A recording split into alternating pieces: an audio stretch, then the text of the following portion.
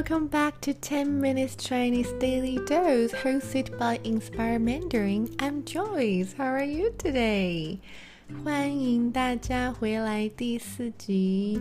对，今天已经到了第4集了。大家有没有听前面3集呢？前面1、2、3集的话题大家都听过了吗？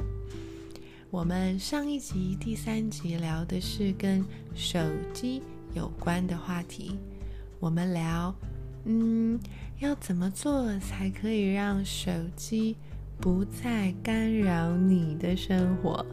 大家还没有听的记得赶快去听哦。好，那我们今天要聊些什么呢？我们今天要来聊聊建立好习惯的方法。建立习惯，建立就是 build。 好啊，其实要建立一个习惯呢，就是一直做，每天做，对不对？听起来说起来好像很简单，但是实际做起来其实不是那么简单哦，有一点困难，对不对？好，那我们今天就来说说看，有哪些方法可以帮助你建立习惯。好，第一个呢，我们就用做运动来当我们的例子好了。好，所以第一个方法，如果以做运动来说的话，就是我们要把很大的目标拆成小小的目标，把它分成很多个小小的任务。好，很大的目标像是什么呢？比如说你希望可以成功的变成一个可以一次做100个伏地挺身的人。伏地挺身就是 push-ups。 好啊，哇，要做100个伏地挺身不是那么简单呢，一定要慢慢练习，常常练习才可以，对不对？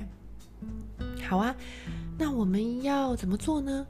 当然不是一次就想办法做100次，而是把它分成小小的目标，就是从5下开始。第一个礼拜我先试着做5下，每天都做5下。第二个礼拜呢，每天都做10下。在下一个礼拜每天试着做15下，慢慢的几个月过去之后，总有一天你可以做到100下。好啊，所以这样子做呢，就可以让自己不会一次就被很大的目标给吓到，或者是觉得哇，真的好累哦，没有办法做到就放弃了，放弃 give up， 放弃。好，那除此之外呢，我们还需要注意什么？那就是持之以恒啊，对不对？持之以恒，持之以恒就是 persevere。 好，每天都做一样的事情，连续一直做下去，不要放弃，就是持之以恒。好，那如果你能够持之以恒，你当然还要让自己循序渐进。循序渐进就是 step by step， 这是我们今天学的第2个成语哦，循序渐进。所以刚刚讲的那个例子啊，我们就有做到这2件事，每天做每个礼拜都做，而且是慢慢的做，从5下、10下、15下，慢慢的越来越难，越来越有挑战性，就是越来越 challenging， 就是越来越有挑战性。然后当然你运动的时间也会变长，对不对？可能原本10分钟就可以解决，但是后面你需要越做越久，中间有可能会休息，你可能需要做20分钟、30分钟、40分钟。好，那我们还需要做什么很重要的事情呢？就是你要记得记录下你每一次的成就。记录就是 record， 或者是 record 也是记录。那记录下每一次的成就 achievement。 比如说今天是8月8号礼拜六，我今天完成了我的20下伏地挺身，或者是今天我完成了连续1个礼拜每天都练习伏地挺身。如果你可以这样子简单的写下来，记录下来你的成就的话，你可以鼓励自己，鼓励 encourage， 鼓励，让你可以更容易的朝你的目标前进，朝目标前进，就是 move towards the goal。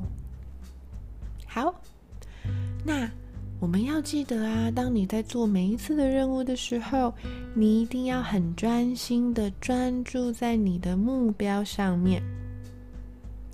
你在做运动的时候呢，你就只想着好好做运动这件事情，在那个当下你就不要分心。分心这个字还记得吗？我们上次有说过哟。好，当下就是 at the moment， 所以在那个当下呢，就是好好专心的运动，完成任务。还有一个很棒的方法可以帮助你建立习惯，就是找一个固定的时间来完成任务。比如说每天晚上8点的时候，在你吃完晚饭2个小时的时间，你就做运动，或者是在每天早上6点起床的时候，你就做运动。就是呢，挑一个你喜欢的时间，你觉得很舒服的时间来做你的任务。这样子呢，久而久之，你的大脑和身体就会习惯这样子的生活，建立习惯就不会这么难了。好，今天的分享就到这边了。不知道你有没有从这些方法里面听到你很想要赶快试试看的呢？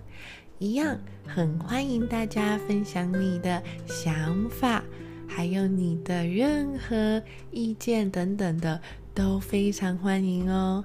好，那我们今天就到这里，我们下次见，拜拜。